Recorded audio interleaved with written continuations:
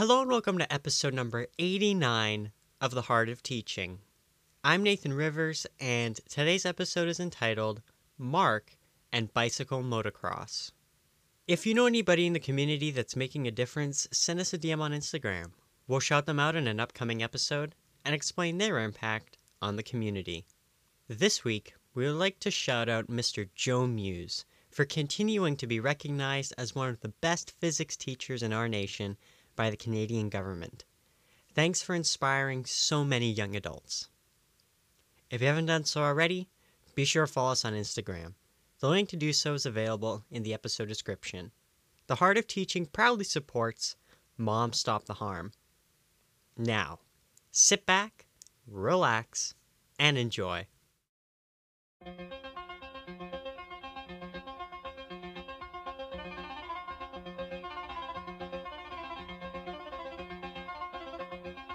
Welcome back to The Heart of Teaching. I'm Dave Ruzycki with my student producer and my great friend Nathan Rivers, and thanks for joining us today.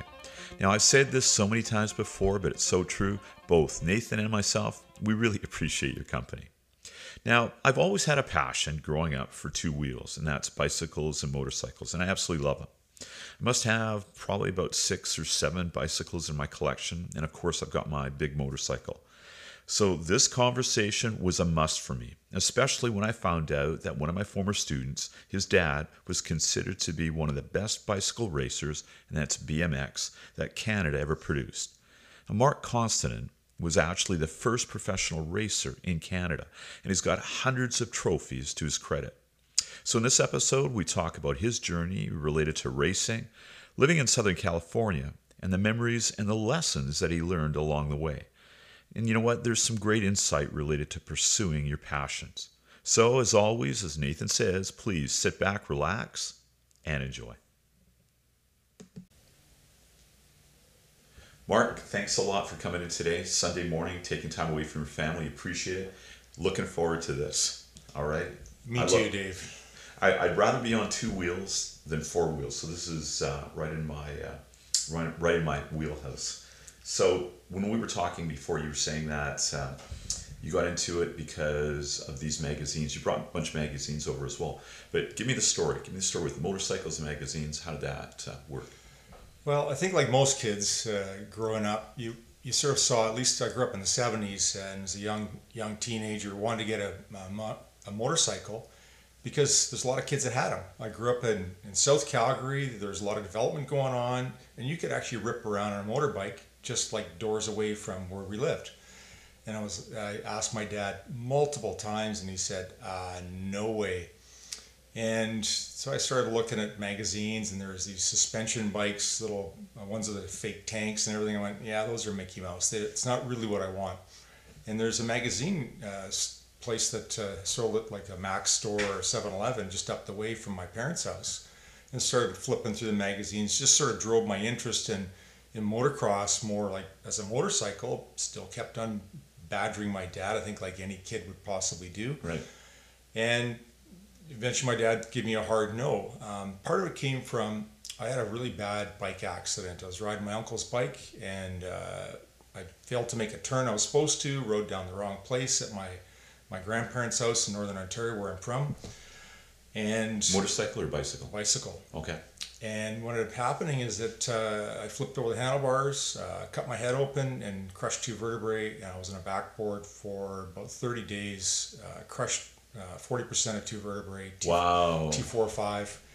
And my dad was stoic through that, which I'm glad, because if he freaked out, I probably would have freaked out too. But I was lucky to walk. I didn't know that at the time, but I was lucky to be able to do anything after that. Right. So.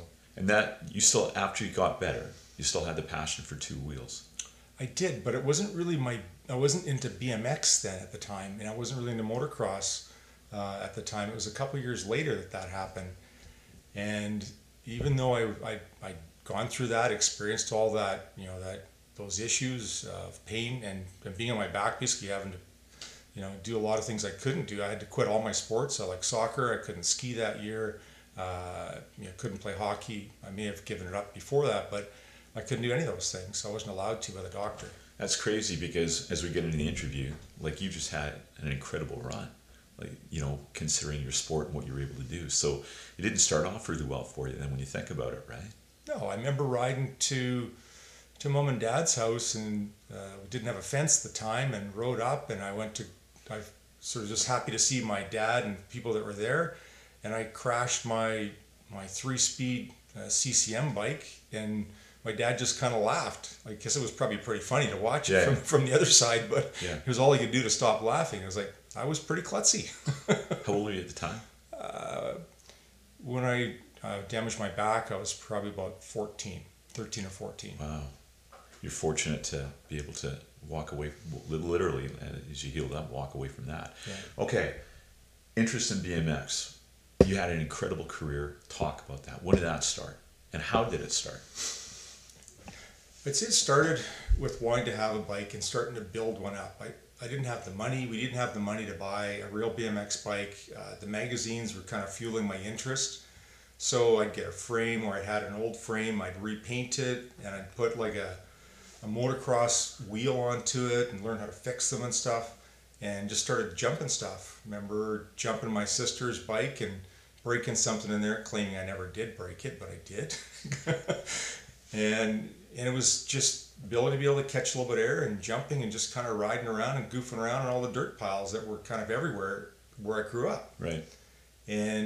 But it was when some bikes started showing up. There was a Kuwahara bike that showed up in one of the shops called South Cycle that I ended up riding for later on.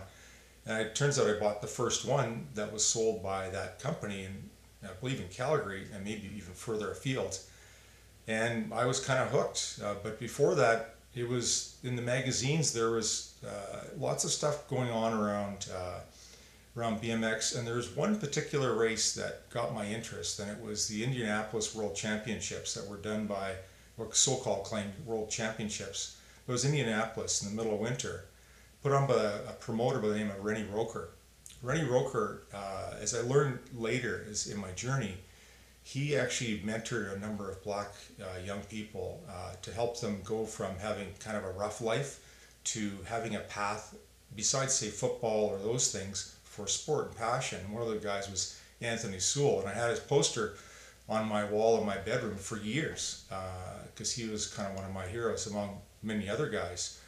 And lo and behold, later on I got a chance to race in one of his races.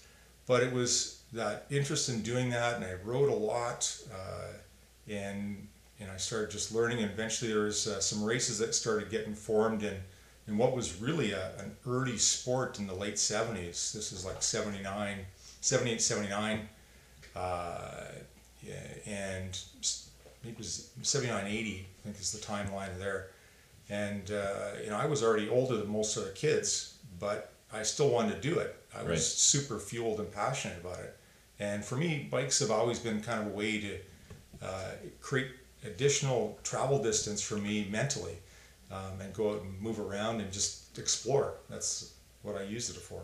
So you're talking about something that sounds pretty casual and stuff, but you ended up being one of the top competitors in the sport. So we had talked before about like getting down to California. So I'm kind of curious. So how does somebody who's building bikes in Calgary end up being represented by one of the most prominent BMX companies and producers in the United States? How did you get that? How did that path happen? Oh, that's kind of a long path, Dave. But what happened is that I raced BMX for a bike shop called South Cycle. Basically it was a T-shirt with something. You go to the local mall place and do a heat transfer, and I got from crashing all 3 motos of my first race. My sponsor goes, "This is pathetic," basically. And I got up and was determined not to do that again. So I practiced and learned how to ride and go over jumps and things like that. And because I used my bike just to burn off energy, not even consciously doing it, but just I rode my bike everywhere. Started going to more and more races. Realized I had a bit of a knack. I started winning local races basically it was a horse barn in the middle of winter, on wooden ramps with a horse barn, and started cleaning up there. And that kind of just fueled me. Like it sort of helped my confidence a lot too, because before that I was a total geek. I was I was in the library all the time. I was part of the I was librarian's helper. I loved reading, and I was into military stuff. There's nothing wrong with that. But I didn't have a lot of confidence. I was always the smaller kid in the school. I went to 12 schools growing up. Oh, wow. And so I'm always the new kid, the small kid, and the kid that had some different stuff going on. But BMX started to fuel my confidence on a personal basis. And then eventually I went to race up in Edmonton. I can't remember who connected me to a race up in Edmonton. But there's two brothers I met. One's name is Terry Lepovsky and Pat Lepovsky, who are still, I call them brothers basically. They're still friends. And I sent just Terry a photo just the other day. They connected me with their colleague Leon Abright, which ran the club up in Edmonton. I hung out with these guys for racing stuff up in Edmonton. And from there, go to some other races. There's a friend of theirs that they had met through some travels. This guy was going from California to Alaska, happened to stop in and noticed there was BMX in Edmonton, and met these guys. His name is Rob Lynch. And met Rob, he was pretty cool. Perry Kramer, I think, was with him at the time, and I met him, and I was just enthralled. These are guys I read about in the magazines. Right. I was like, this is cool.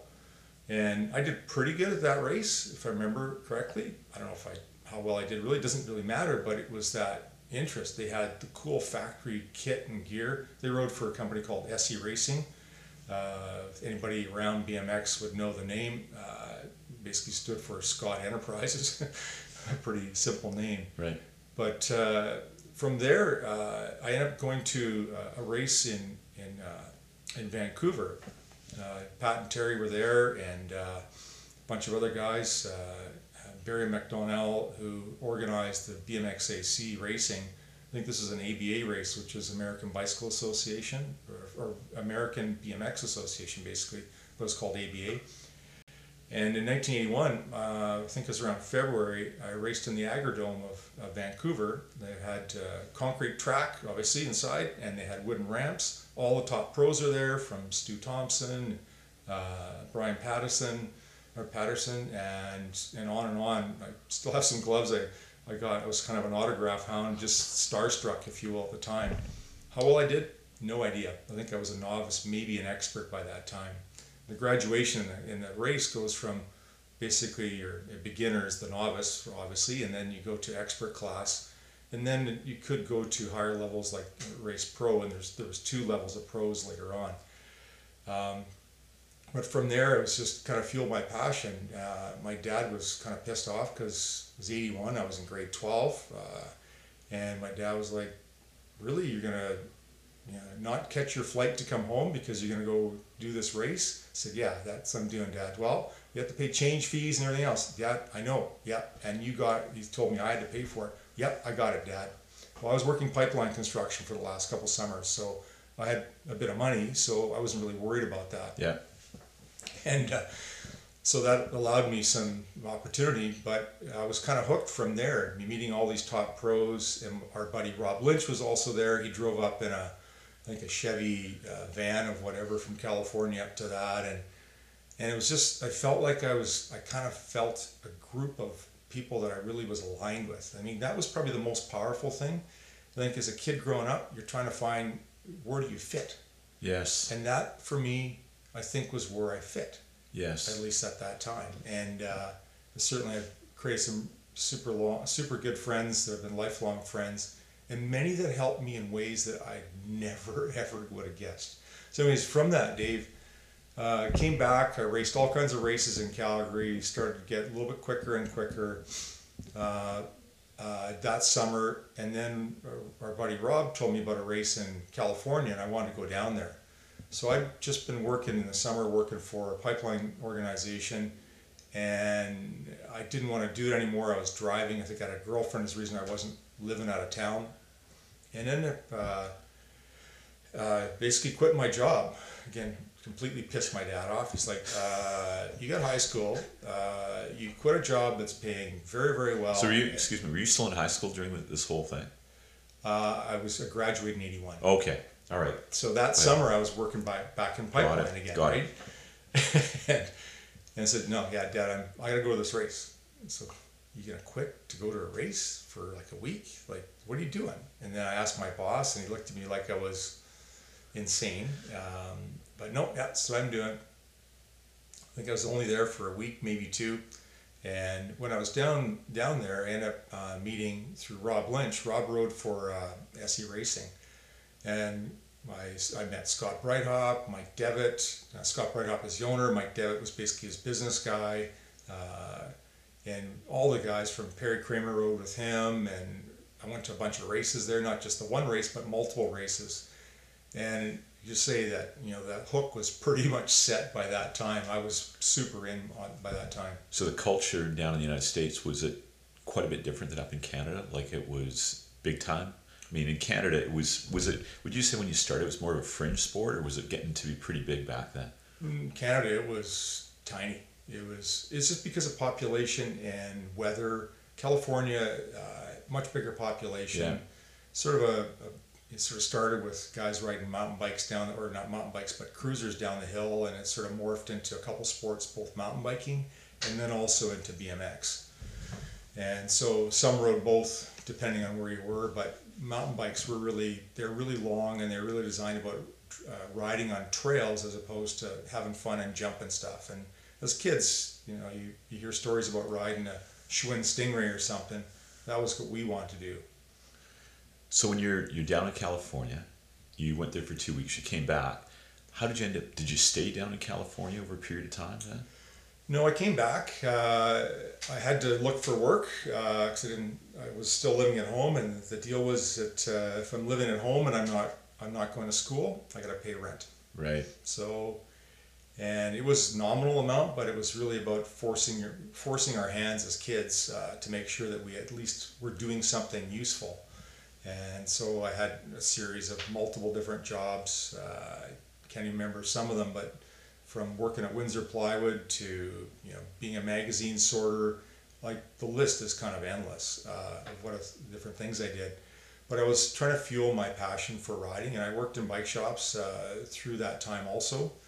Basically, a sponsor got sick of fixing my bike for me, and he told me and taught me how to fix my own bike and do a lot more, and said, you need a job. So he sort of hired me to do either building bikes or fixing them, and he was a very good mechanic, among other things.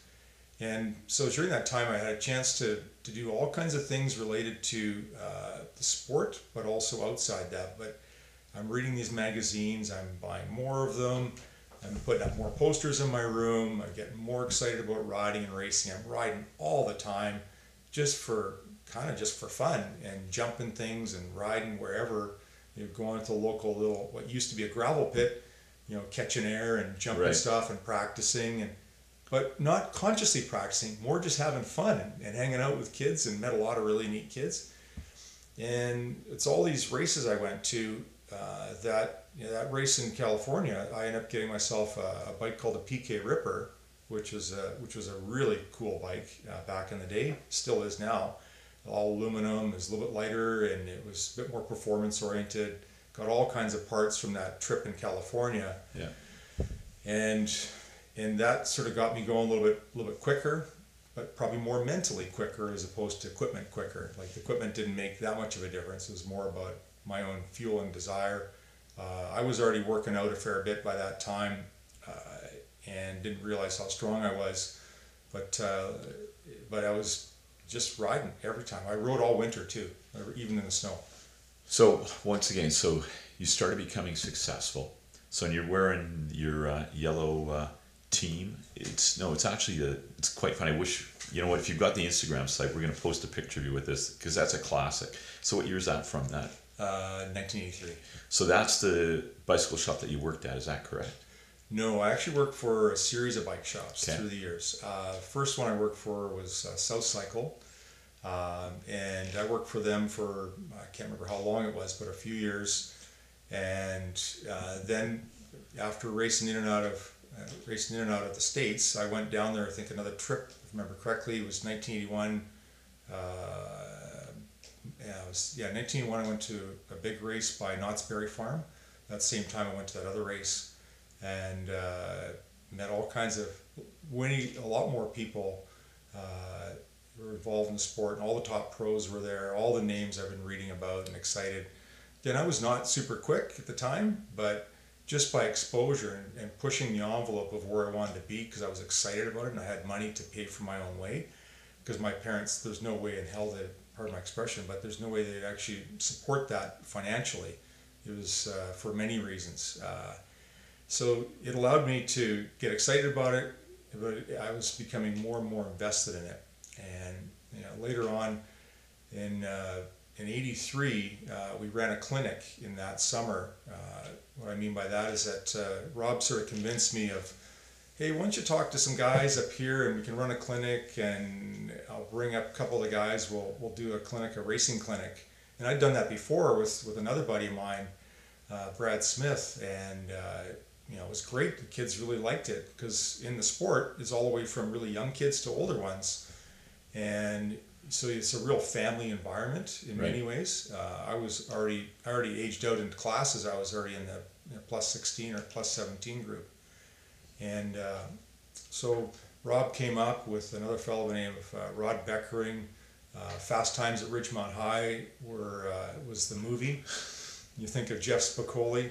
Well, all due respect to my friends, they friggin' aced out Jeff Spicoli by about 10. And there's stuff that they did on the way up I cannot repeat. Oh my God. But we had a great time. We did a clinic in Calgary. I arranged some funds from John Vandenberg Sr. from BMX Unlimited.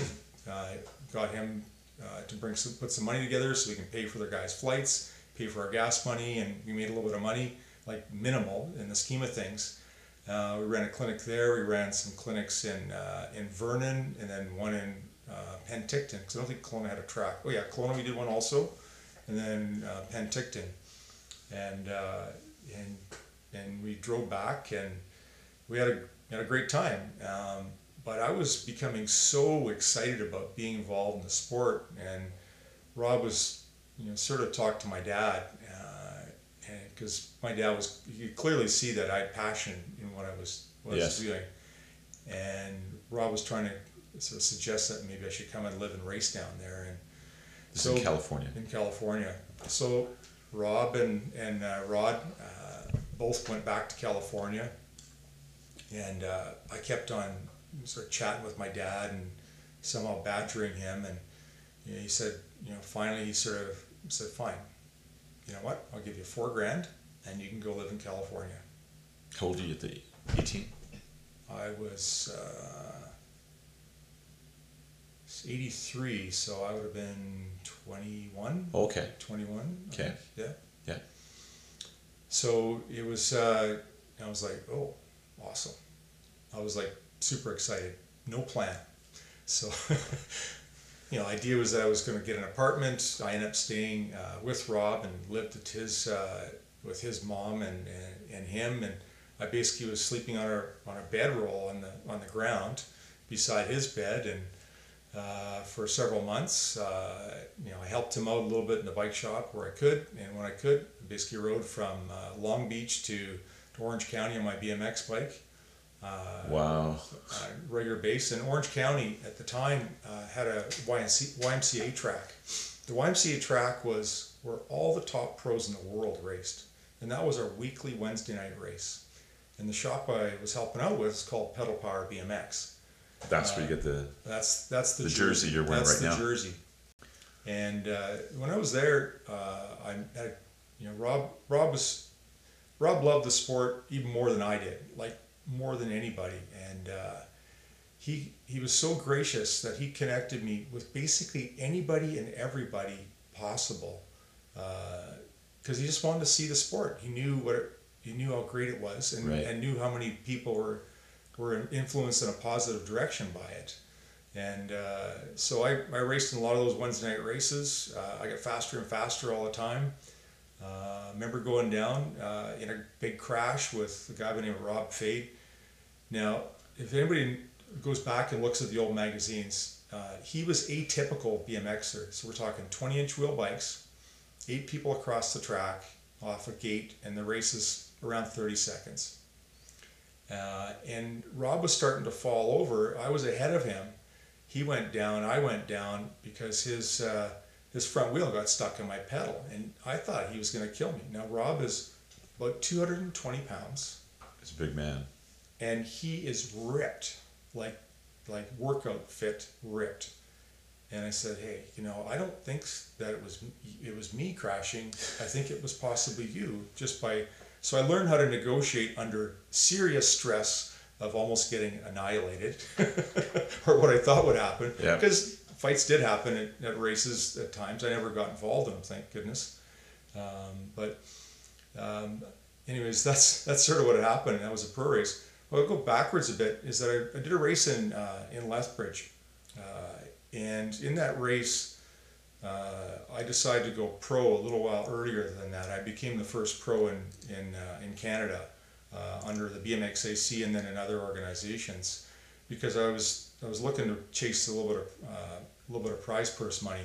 What would a purse be? Like, how much prize money do you get? If you're racing at the top levels, you could make as much as $3+ grand in a race. Yeah, that's a lot of years back, so that wasn't bad money. 1980. Top pros, Dave, in BMX were making about 100 grand plus a year. Wow. Which was more than the European road racing professionals were making at that same time. BMX exploded the income potential for cycling. Exploded it. Was that because of all the marketing as well and publicity, or was it the actual, just the purses, like just the prize money for each individual race? Like when you say it's worth, and you're saying you can make 100 grand, was that including like advertising, or is that just like winning races and stuff like that? It was from salary and sponsorship and purses on top of that. Okay. And why was it a big deal? You bring up a great point, is that if you look at the sport at the time, it's all the way from kids about 5 or 6 years old, yes, to, we'll call it late teens, early 20s. These kids may not have disposable income, but they have attachment to their parents' income. And if they're interested in it, usually parents will support it. If they're not into other things, they may ride a BMX bike. So to have these cool people, or these interesting people that are riding a bike in these magazines, that was a vehicle. We didn't have Instagram, we didn't have any of these vehicles. Yes. Magazines were the way that we learned about it, or we'd see it on TV in some vehicle. So it was a way to promote products, and through people that were cool and that had some sort of cachet and could talk to people that were human beings in the sport. And so it was a very cheap way for a sponsor to get somebody that's super passionate about riding a bike, yes, to promote their product. It was sort of a grassroots. They did other types of marketing, but this is a really effective way. So you were able to obtain sponsorship, yeah, and you were winning races.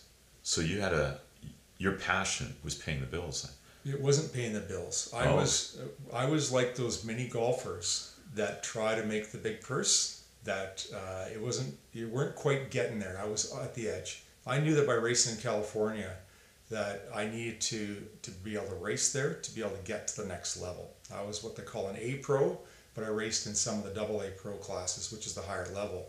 I raced in Vegas and other places. I've been to several trips that forget about until we talk now, and races I went to that I was racing with all the top pros. How many people would watch these events? Any idea? Does it get a big crowd coming out?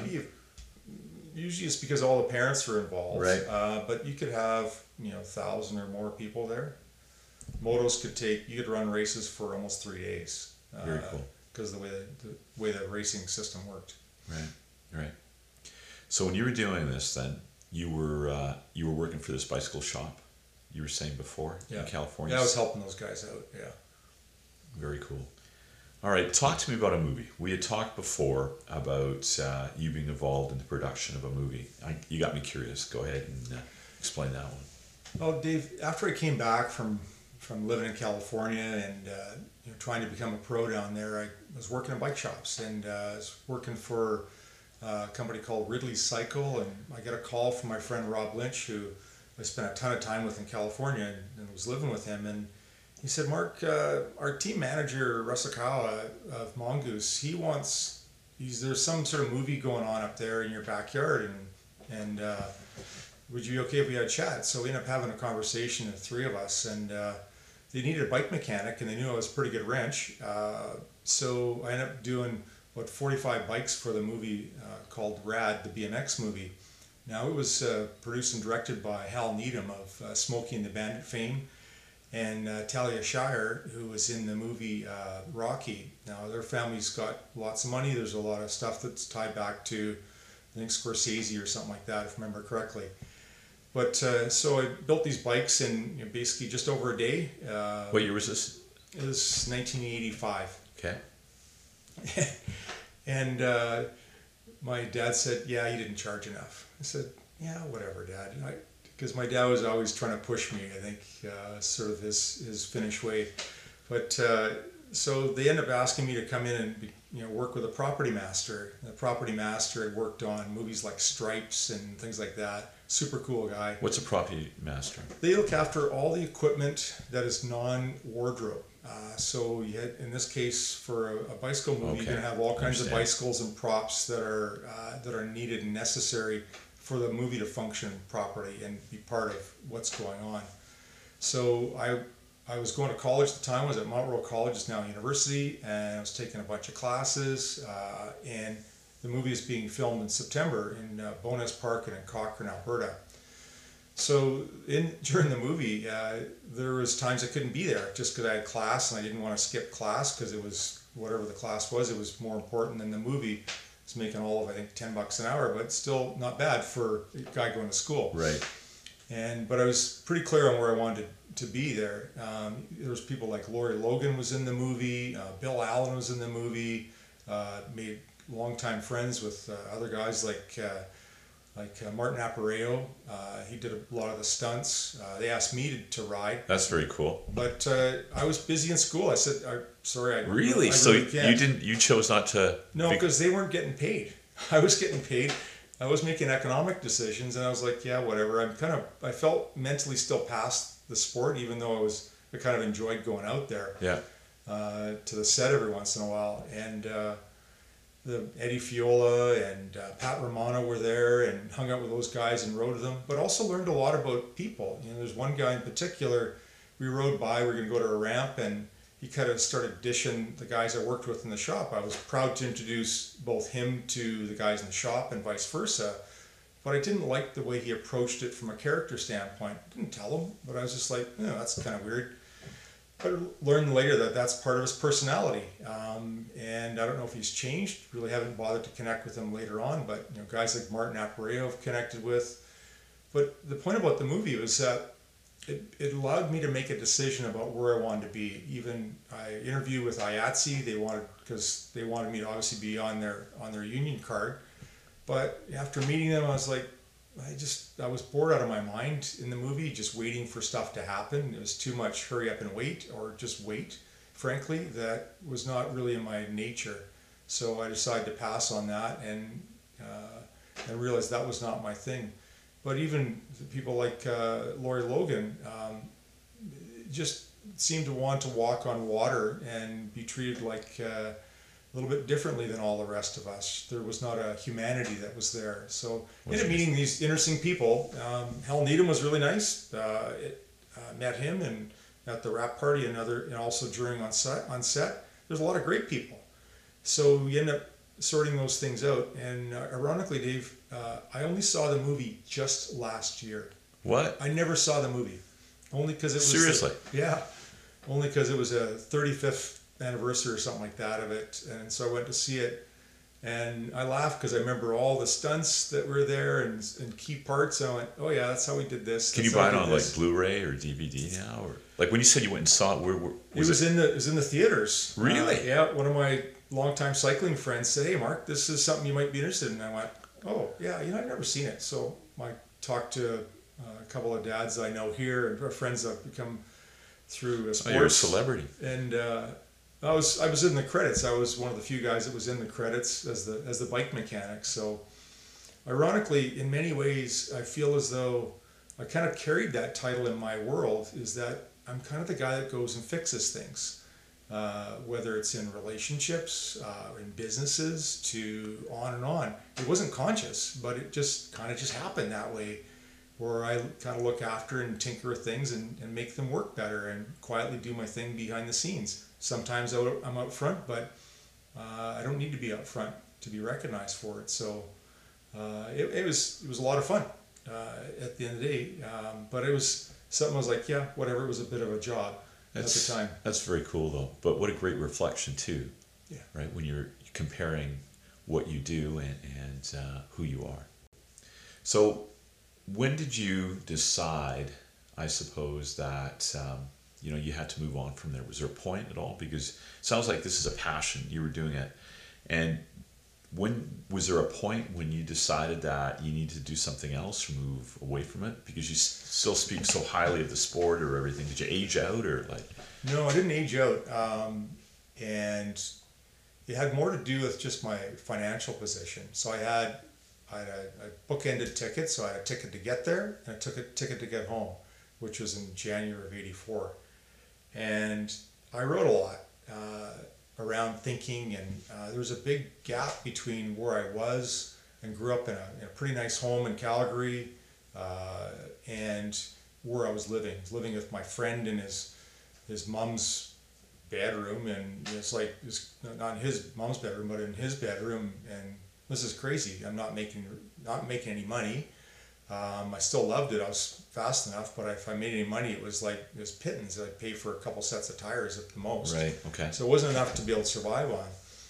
But it was an encouragement of Rob. Said that we were riding through Long Beach College one night, and he said, you should. It was just an offhand comment, but it resonated. He said, Mark, you should go take some classes. Maybe take a class or something like that at night. And I'm like, okay, right. Just sort of sat in the back of my head. Then I came back, and I was pretty depressed. I raced a big race in Hollywood Hills, that Rennie Roker race. It was my last big pro race that I did, and I found a video on it, as a matter of fact, just a while back. I was thinking about our discussion here, and realized that, the sport, I wasn't going to be able to get there. I knew that if I got hurt, because I watched a lot of guys get hurt that had, we'll call it just a regular kind of job with high school education, which is all I had. And, they weren't able to make money. They weren't able to buy a car or do that. I was like, and then there's another fellow by the name of Lonnie Tatton that came by the shop all the time. And he's driving a mid-'80s or early '80s Porsche. It was really nice. And he thought that maybe I might be a property manager for him or help him out in some way. But it never came to be. I was hoping that would come to happen, but I just didn't know how to network at the time and know how to make the connections of where to get to from there. So I went home. I didn't know any other way, but realized that I needed to sort of move on, because if I got hurt, I needed a backup plan. And that was the most important thing that I learned, is I needed a backup plan, because most of the guys I rode and raced with didn't have one. One guy did. He went to college, and he had also his dad was a ship's captain, and they had a gorgeous home in Orange County. I remember going to his house once, but he influenced that one time. Was like, wait a minute, I don't need to live the way I'm living. This is where I can be, but I just need to figure out how to get there, and I need to go do something that's beyond where I'm at in the sport. So what were some of the lessons you learned from the sport? Because obviously you're successful now, and it was interesting. So when you came in this morning, you had all those magazines from the 70s, and you were looking through them, and you said that you get quite emotional looking through the magazines, and that was related to probably the experiences you had and the lessons that you learned. What did you learn? How did BMX, how did your experiences help you moving forward? Because obviously, as I said before, you're pretty successful. How did that happen? I'd say the lessons came in many different ways, Dave. The starting place was, at the time, was being able to pick myself up after making a decision to not continue with the sport, going through quite a funk and being quite depressed. Probably would be clinical, frankly, at the time. And be able to pull myself out of that and decide to go to school, I organized to go work for a bike shop, which was Bow Cycle in Calgary. Still friends with the guys that own the place today. And I wrenched there for the summer after I came back. I had a girl I was seeing that was working there also. And, from there she was going to college, and I went, oh, that's a good idea. So I went to college. And I got on the college track, upgraded my high school because I was brutal along the journey because I was going to be a bike pro, right? So I didn't need to really worry about high school, and I wasn't really that academically oriented. So it was about being able to realize that the skills I've got in passion is that they can be really applied anywhere. And that lesson came later on, but I realized that I have a drive and desire to do things, and just because I'm not racing bikes professionally doesn't mean that I can't apply my passion towards something else that I find of interest. I've been lucky in my life to have a lot of them, and it's just a matter of what I think the modern word is pivot. But back then we didn't call it that. You're almost just recreating. And I had parents that were frankly they allowed me enough room and space to be able to do that, and realize that if I was driven on something, I can go do that. And parents made a big difference. So the lessons are one about recreating yourself and recognizing that you don't have to be stuck where you're at. And probably the most magical one, and it's the reason why I sort of look at through the magazines, I think about there's so many of the guys that I raced and rode with that helped me along the way. And it's really about people. And because I was super interested in it, they helped me. They helped me not for themselves, but in some cases maybe they did, but they helped me as a person grow. They show me things. They checked my ego when it needed to be checked, and it needed to be checked a few times because it got outsized. And I learned through all that about that I still love cycling in all forms.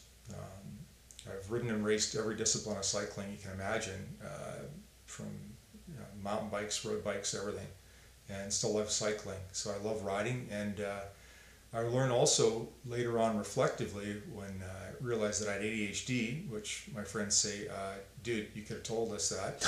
We already knew. You could have asked us and you'd have known right away. They thought I knew already, but I had lots of energy. And for me, it was an outlet of my time and energy that was used to help myself mentally. And I've used it as a tool through all my life, cycling, to be able to maintain my calm, get centered, become in a better place. Those are important lessons. Yeah. The things that you just said. It's interesting when you really look at stuff sometimes. Whatever you're passionate about, people often say, well, you'll need to have a real job, or you need to do other things than your passion at times. I mean, for me, it was football. I had people when I was younger saying, well, if you can't play football, what would you like to? But it's so cool that you're able to explore your passion, right?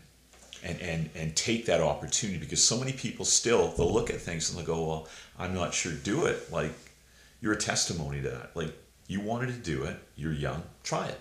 You don't know if you're going to be able to move forward, but those lessons that you learn, those lessons are so valuable. They're interchangeable with anything we do, right? Dave, I remember a meeting as we talk here that I had with the church pastor. It was a family friend. My mom spent a lot of time in church, probably because I was not exactly the best kid for a little while in my life. But he said to me something very powerful. He said, one great thing is that you're never going to have a what if, or what if I did that? What would it have turned out like? Awesome. I never ever had that regret. And then also is that I learned about business and marketing in so many ways that I still use today. Because I had a chance to meet with all the captains of industry, and they're regular people. And business is messy. No matter how cool you think that brand or that company is, you get on the inside of it. It's about people and connections, people working together and building trust. We talked earlier about trust, about a conversation you had about your truck. That trust thing is something that took a while for me to figure out. But when we go work for people or are involved in some group, they're taking a leap of faith on us, not just us taking a leap of faith to go work with them. But it's about having a relationship where we believe in each other and we're going to look after each other, maybe as brothers. So I wasn't really on a team sport per se, but I did end up playing rugby in high school and things like that. But this is about doing the right thing when nobody's watching. This is about doing the right thing and working hard and doing the best you possibly can. Being the best version of yourself. For you. Do it for you, not for anybody else. Do it for you. Yeah, I agree with that. Those are great words. Those are great words. This is awesome. I really enjoyed this. I want to thank you for it. Again, some valuable lessons. And you know what? I think we, at some point, we need to have another conversation about some of the things in your life that you can discuss. But thank you so much for this. Dave, thank you. A real pleasure. I'd like to thank Mark once again for coming in and just having an awesome conversation with me. And there was just a ton of takeaways. But you know what really stands out for me is the idea of pursuing your passion and how important that is, and how the lessons that you learn along the way and all those experiences that you have will help you throughout your life. Because honestly, pursuing your passions can be as important as any university degree. And that's because of those invaluable life experiences. And as he said, they have everything to do with trust, connections, and relationships. This is Dave Ruzycki with Nathan Rivers. Thanks so much for being with us. Both of us will be back next week. Hopefully you will too. So please take care, be well, and as always, peace.